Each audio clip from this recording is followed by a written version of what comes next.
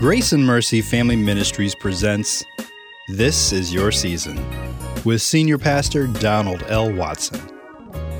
And now for today's message.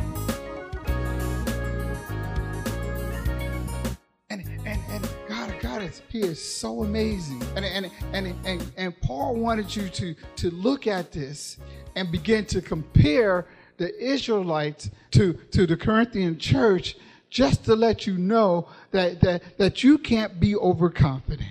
And even though the Israelites were one way, in verse 5 he says, and nevertheless, God was not pleased with most of them, and their bodies were scattered in the wilderness. Paul brings to our attention that he gives us two examples. And in verse 6, he gives us an example. And then in verse 11, he gives another example. In verse 6, he says, now these things occurred as an example. So how did he start this out? He starts this out, for I do not want you to be ignorant of the fact, my brothers and sisters. And so he didn't want you to be ignorant of it, so he had to bring it back to where we can understand it. And then he turns around and says, now these things occurred as an example to keep us from setting our hearts on the evil things that they did. To keep us from setting our hearts on the evil things that the Israelites did. So he wanted us to understand that as you're reading this, as you're going through this is an example of what not to do. That's what this is. Then in verse 7, he says, do not be idlers, as some of them were. So let's dive into that just a little bit. So let's go over to Exodus chapter 32, verse 6. Yeah, I'm turning pages to Exodus chapter 32, verse 6. And see, verse 6 is a reference to what was going on over in Corinthians. And I didn't read that whole verse, but it said, afterwards they sat down and ate and drank and got up and indulged and reverently. So they ate and drank and they got up and indulged and reverently. Well, Pastor, what are we really talking about here?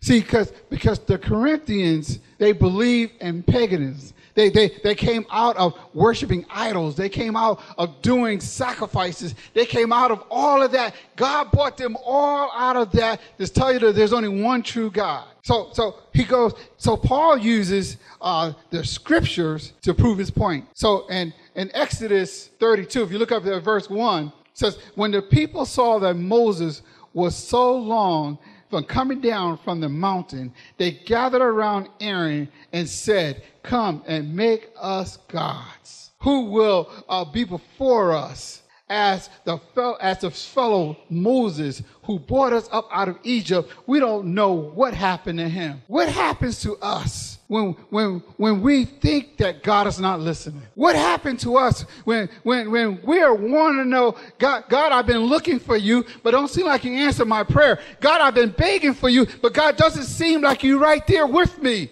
God, I'm going through something right now. Can you help me? And he seems like he's not there. Oh my God. And they said, Aaron said to them, take off the gold earrings that your wives and your sons and your daughter are wearing and bring them to me. So all the people took off their earrings and brought them to Aaron. And he took them, that they gave to him, and he made an idol cast in the shape of a calf. He's going back to Egypt. Because when they were in Egypt, they had idols that they worship. Here is God delivered you from that, brought you out to where you only have one true God. Because you don't see God in your life, you want to go back to Egypt. You want to go back to that drug. You want to go back to that club. You want to go back to those things that God has brought you out of. And I was thinking because that was another part of this, but it was the point of you want to go back and bow down to the toilet. And you said, why would I want to bow down to the toilet?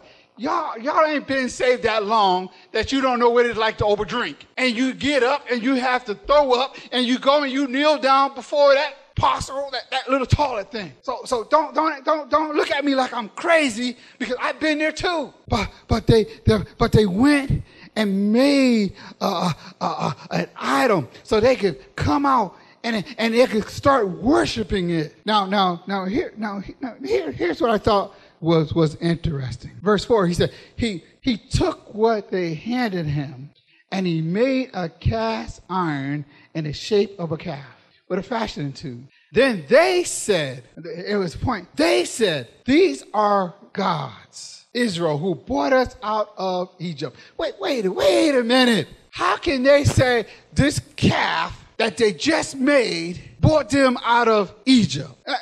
Maybe I read it wrong. Maybe I wasn't understanding it. But how can a calf that wasn't made yet, and you're going to worship it and say, this calf brought me out of Egypt? Something ain't clicking somewhere. And they went to, verse 5, and then they turned around and went to Aaron and he said, I'm going to build an altar in front of this calf, and tomorrow we're going to have a festival. And we're going to have a feast to the Lord. And the next day, they all rose up early with burnt sacrifices and an offering, a fellowship offering. And if we actually dig down into that, some of those were flesh offerings.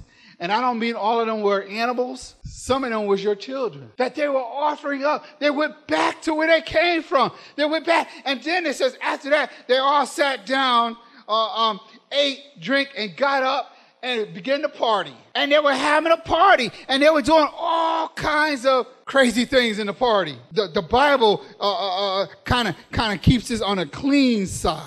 But as they were partying, as they were reveling, their clothes came off. That they found themselves with other people's spouses. They found themselves with men and women and women. But they found themselves, call themselves celebrating. I'm celebrating. I better not go all the way in there because maybe that was just for me.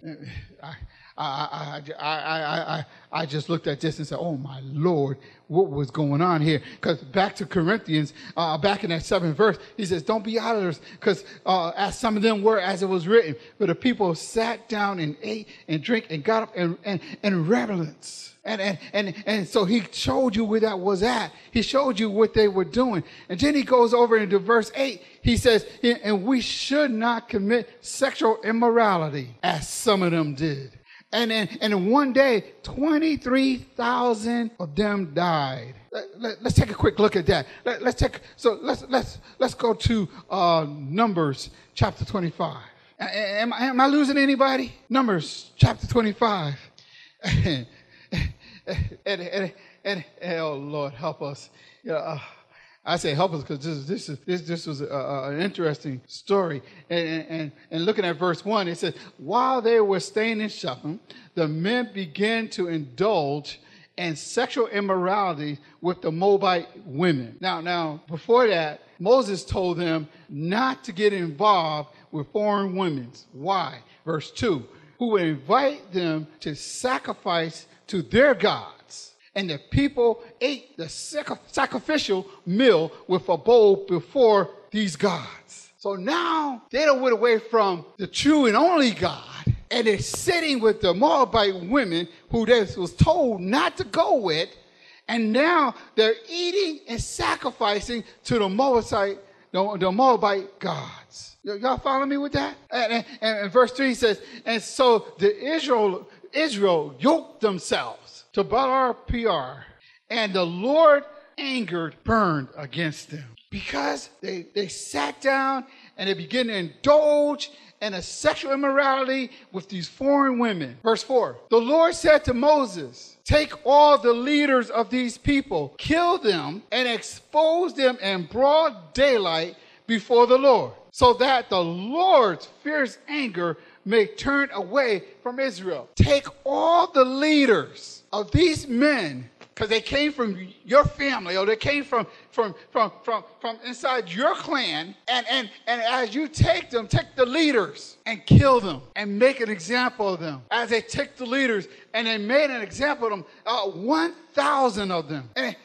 And you were like, wow, that's kind of harsh. But the Lord has to clean the church. The Lord can't allow sin to continue to grow, because if it grows, it'll grow and it'll grow and it'll grow. And folks will be doing all kinds of crazy stuff within the house. So he had to clean house. He started with the leaders. Amen?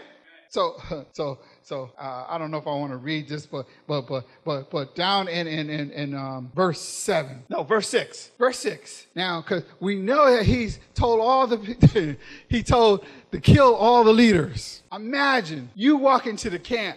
People are wailing and crying and booing. Folks are dead. They're stuck up on sticks or they're being hung. Thousands of people. And here you come with a woman on your arm, like you don't see anything going on, and going into the tents of meetings, and you begin to indulge yourself with that person. They said Aaron's grandson, got a spear and went into the tent of meetings behind them and stabbed them, went through him and through her. Folks would do some crazy stuff in the church. The tent of meeting was actually where they went to worship. They were so caught up in their sin that they didn't see no wrong of going inside the house of worship to do something they know they shouldn't be doing. And they said that they walked by Moses and Moses saw them. So they walked by the pastor. I can only imagine the look that was on his face where one of the other guys said, "Ooh, look at this. I don't believe they're doing that. Give me that spear. Let me go in here." And they said when he put the spear through them, that stopped the play. Folks who get so caught up in their sin, they can take something that is holy and don't even see how holy it is and begin to do something within the house of God that they know they shouldn't be doing. Folks go in the basement just to get high. I sat in enough meetings and I heard enough to realize that it doesn't matter where you at. If you want to get your high on, you're going to get it. But here they are. And I've been in enough places to know that some folks don't care where they are. If they want to get their groove on, because there's kids in here, they're going to get their groove on, whether in the back pew or in the basement. They don't care, because the sin has done blinded them to where their truth, they think it's true. They think they're doing the right thing. They don't think they're bothering anybody. But how many people you know, this is the house of the Lord. You can't come in here any old kind of way and do any old kind of thing and think God is not going to react. This house is holy. The tent of meetings was holy. Oh my God. I hope I ain't scaring nobody, but I hope you're understanding where I'm coming from. And then drop down to verse number 9. And verse number 9 says, but those who died of the plague was 24,000. Amen? Y'all see that? Now go back over to 1 Corinthians chapter 10. When you go back over to 1 Corinthians chapter 10, and you go down to where did I leave off? Did I hear that sound effect? They said 23,000, 24,000. No, 23,000 was killed in one day. So if it tells you 23,000 was killed in one day, right? Then how does the Old Testament say 24,000? Because the 1,000, when you begin looking to the commentaries, the 1,000 was the leaders. So they killed the leaders the day before. They killed 23,000 people to clean the house. So Paul said, I'm only giving you this as an example.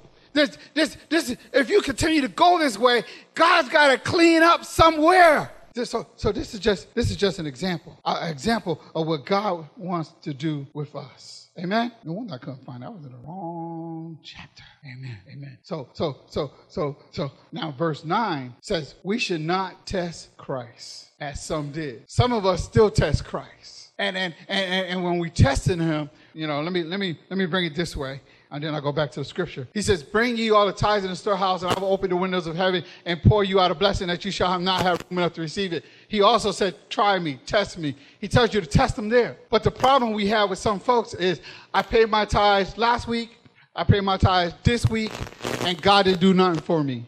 I'm expecting that when I pay my tithes, I'm expecting to get an immediate blessing. If it doesn't happen right now, then God is not what he say he is. God said, don't test me. If God said he's going to bless you, it's going to come. Amen? So in verse 9, now here's where Paul went. Paul went to Numbers chapter 21. So, okay, I hear Chris. Chris must have found it already. Yeah. So here he is in chapter 21, verse 4, traveling through Mount of Or, along a route of the Red Sea, and going around Edom. But the people grew impatient on the way. They spoke against God and they spoke against Moses. Oh, Lord, wait a minute. Hold it. Moses is the leader. Moses is the pastor. So they spoke against God, and they spoke against the leader? And did I read that right? Did I read that right? Is y'all seeing the connection there? And then they turn around and say, why did you bring us out of Egypt? And you brought us over here to Portland so we could die? Why? And it goes on and says, why? We have no bread. There was no water. And we detest this miserable food. You were getting food from heaven. You were getting manna to eat. And yet you're complaining? You're running to God and saying, why? When you wanted meat, he gave you so much meat, it was coming out your ears. When you wanted water, he had a rock following you around to give you water. And yet you're still complaining. He meets your daily needs. And because he's meeting your daily needs, why did you bring me out of Egypt? Why did you bring me over here so I could die? Folks just began to complain. As they were complaining to the pastor. They were complaining to God. And it was just like, as the complaining kept going on, God says, wait a minute. He goes, I had enough of this. I had enough of this complaining. So in verse 6, the Lord sent venomous snakes. And the snakes bit them. And as the snakes were biting them, they begin to die. Now, you can agree with me with this one. And I'm going to tell you, Moses is a better man than me. Because in verse 7, I think it's verse 7, the people realized that they were dying. They go running to Moses. I was just talking about you in verse 5. I was just cussing you out in verse 5. Now in verse 7, I need you to pray for me.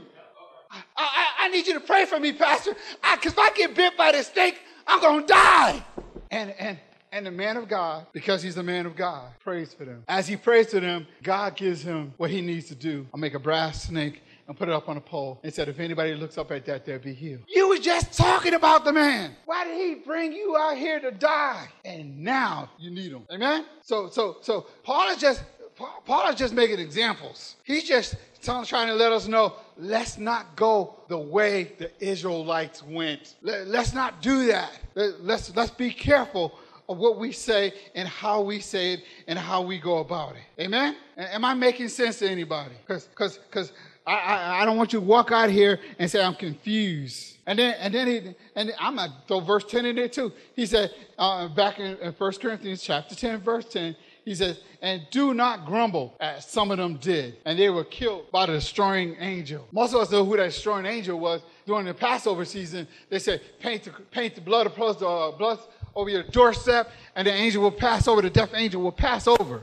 When you begin to grumble and you begin to talk against God, that you're releasing that death angel to come to your house. And once you realize that what you've been doing, you're going to get down on your knees and begin to ask God to forgive you. And guess what? And it has to come from God because I'll repeat what he said this morning. I got no heaven and hell to put you in. And then what you think you're doing behind closed doors and you think don't nobody see it and don't nobody know about it, God sees everything. He said, if you make your bed in heaven, I am there. If you make your bed in hell, I am there too. And you behind closed doors, guess what?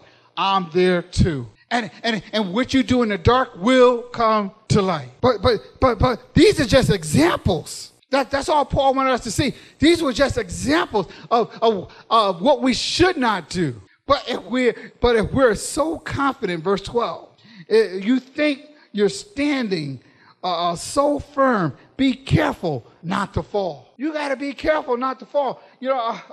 He says in verse 13, wow, we got some good news. No temptation has overtaken you except what is common to mankind. That is deep. No temptation can overtake you except for what is common to mankind. So what is in your imagination? What is in your heart? What is it that you're holding on to that you have not got rid of that could cause you to go into temptation? I like using me as an example. Sometimes I go to weddings and it's not always a Christian wedding that I go to, But what ends up happening, I'll find myself, my feet start, next thing I know, my head's bopping. And then I'll be like, man, I used to love to dance. I need to get on the dance floor. And then next thing you know, I'm ready to get, one thing leads to another. Then I want to get on the dance floor. As I'm getting on the dance floor, now I'm hot. I want something to drink. And Bacardi sure sounds good right about now. I used to love me some Bacardi and Coke. I could taste it right now. And I just got to have it, and not realizing that once I have that Bacardi, once I take that next step into sin, now I begin to look around the room. I see somebody looking at me. And when I see somebody looking at me, guess what? Now I want to go over and say hi. And I forgot what show we were watching one night, and the guy said, you want to go out and have coffee? And they had some coffee, all right. But one thing can lead to another, and that's how we fall into temptation. And he said, be careful that you don't fall. And God is faithful. He will not let you be tempted beyond what you can bear. But when you're tempted, he will always provide a way out, a way of escape so that you can endure. Sometimes when he makes that way of escape, it's up to you to take it. If you decide you want to stay in it, that's your decision. But God will always give you a way out of that temptation. Sometimes he just tell you to need to change your thought. Sometimes you might need to read your Bible. Sometimes you might get in prayer. Sometimes you might need to read an inspirational book. Sometimes you might need to make a phone call. But God would always provide a way of escape if you want to take it. That's why he gave you free wills. He said, here you are. How bad is that temptation on you? How bad? How bad do you want to smoke that crack? How bad? Because here I am, I'm giving you a way out. You call this person, you call that person. You get a second thought that's going on in your head. Begin to do something else. Just start to praise me if nothing else. Start thinking about how good I am. Start thinking about where you was last night and where you are today. Start thinking about how you had nothing and now you got a little something. Start thinking about how I gave you a roof over your head and put a little money in your pocket. Start thinking about all the goodness that I have done. Oh my God. And when you begin to do that, that temptation has a way of escape. That temptation has a way of leaving you because now you remember how good God is. See, I'm just trying to help you. And when I read this, I said, oh my God, Paul was deep in this. And because Paul was deep in this, he was trying to help the Corinthian church to get right. And as he's trying to help the church to get right, he said, these are examples. And sometimes when we sit down to read the word, we read right through what the message is. So I wanted to bring the message to you today. What God is saying, do not be overconfident in your walk. You can't go every place. You can't do everything. You can't be where you think you need to. Oh my God. You think you can go. Where you think you could go. I'm just telling you because anything can happen. But you got to realize that you're weak without God. And with God, you can make it through. You can make it through. See, my sister and my brother-in-law, they used to be strung out on crack for a long time. And they turned around and said, you know, we could go in a crack house and pull somebody out. And I look at them and I go, I don't believe you. Because I know once you smell that smell and it gets up into your nose, if you stay in there long enough, not only will you get a buzz, but you're going to want to do it too. So they might go in and pull somebody out, but they're not staying in there long enough for it to take effect. And I'm not telling anybody in here to go do that. But I am telling you, you need to be careful. You are saved by God, saved by grace. And because you're saved by grace, we walk by grace. We walk by faith, not by sight. And then God has things for us that we need to do. But we need to be able, oh Lord, help us. Here's what happens when you fall. You're still saved. You just feel cut off. You feel cut off, and guess what? Now you're not doing what God called you to do. God doesn't want you to do that. God needs you to continue doing what he calls you to do. He needs you to continue to put your hands to the plow.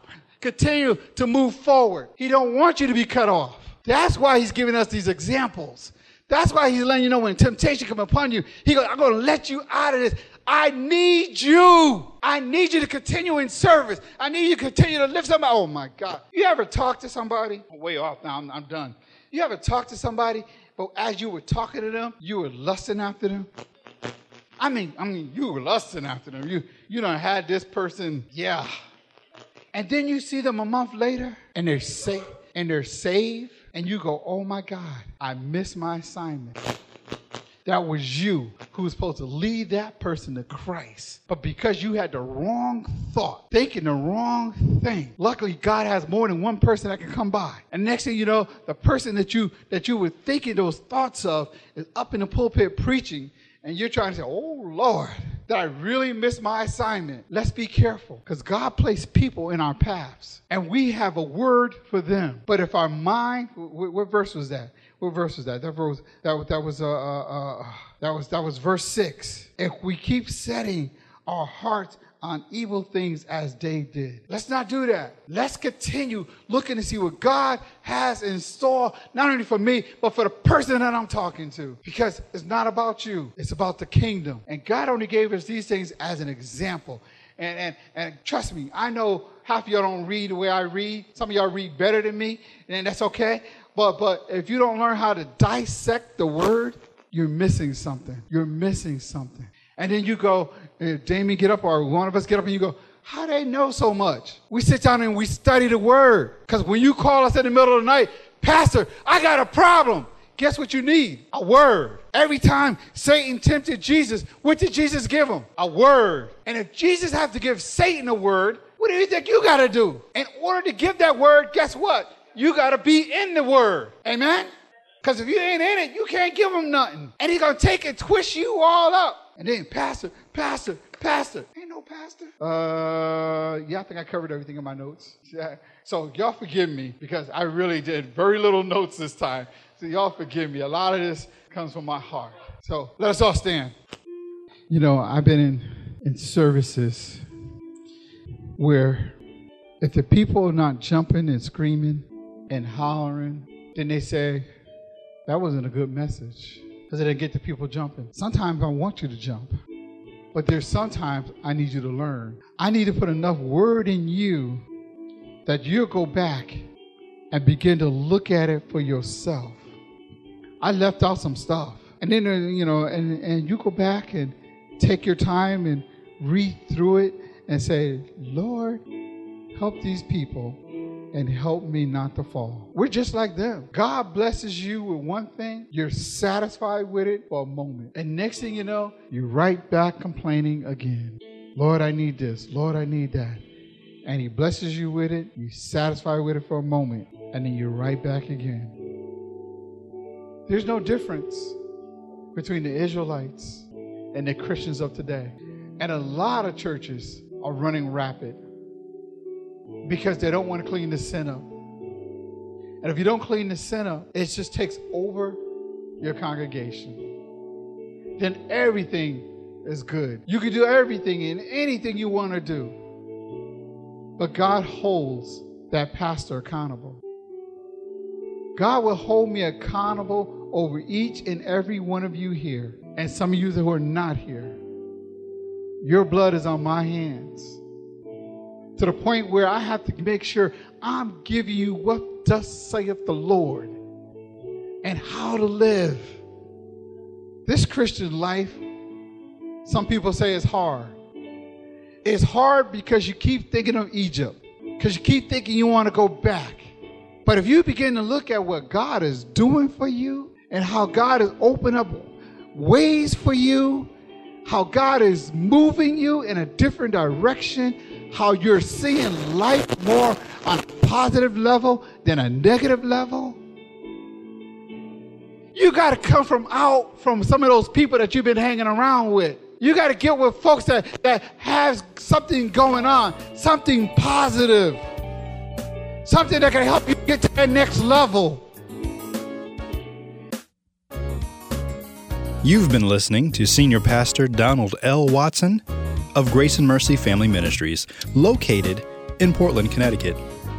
If you'd like to learn more about us, visit our website at gracemercyministries.com. You can also find us on Facebook, YouTube, and download our app by texting GMFM to the following number, 54244. By doing so, you can stay connected and stay informed. And we'd love to hear from you. Until next time, may God continue to bless you.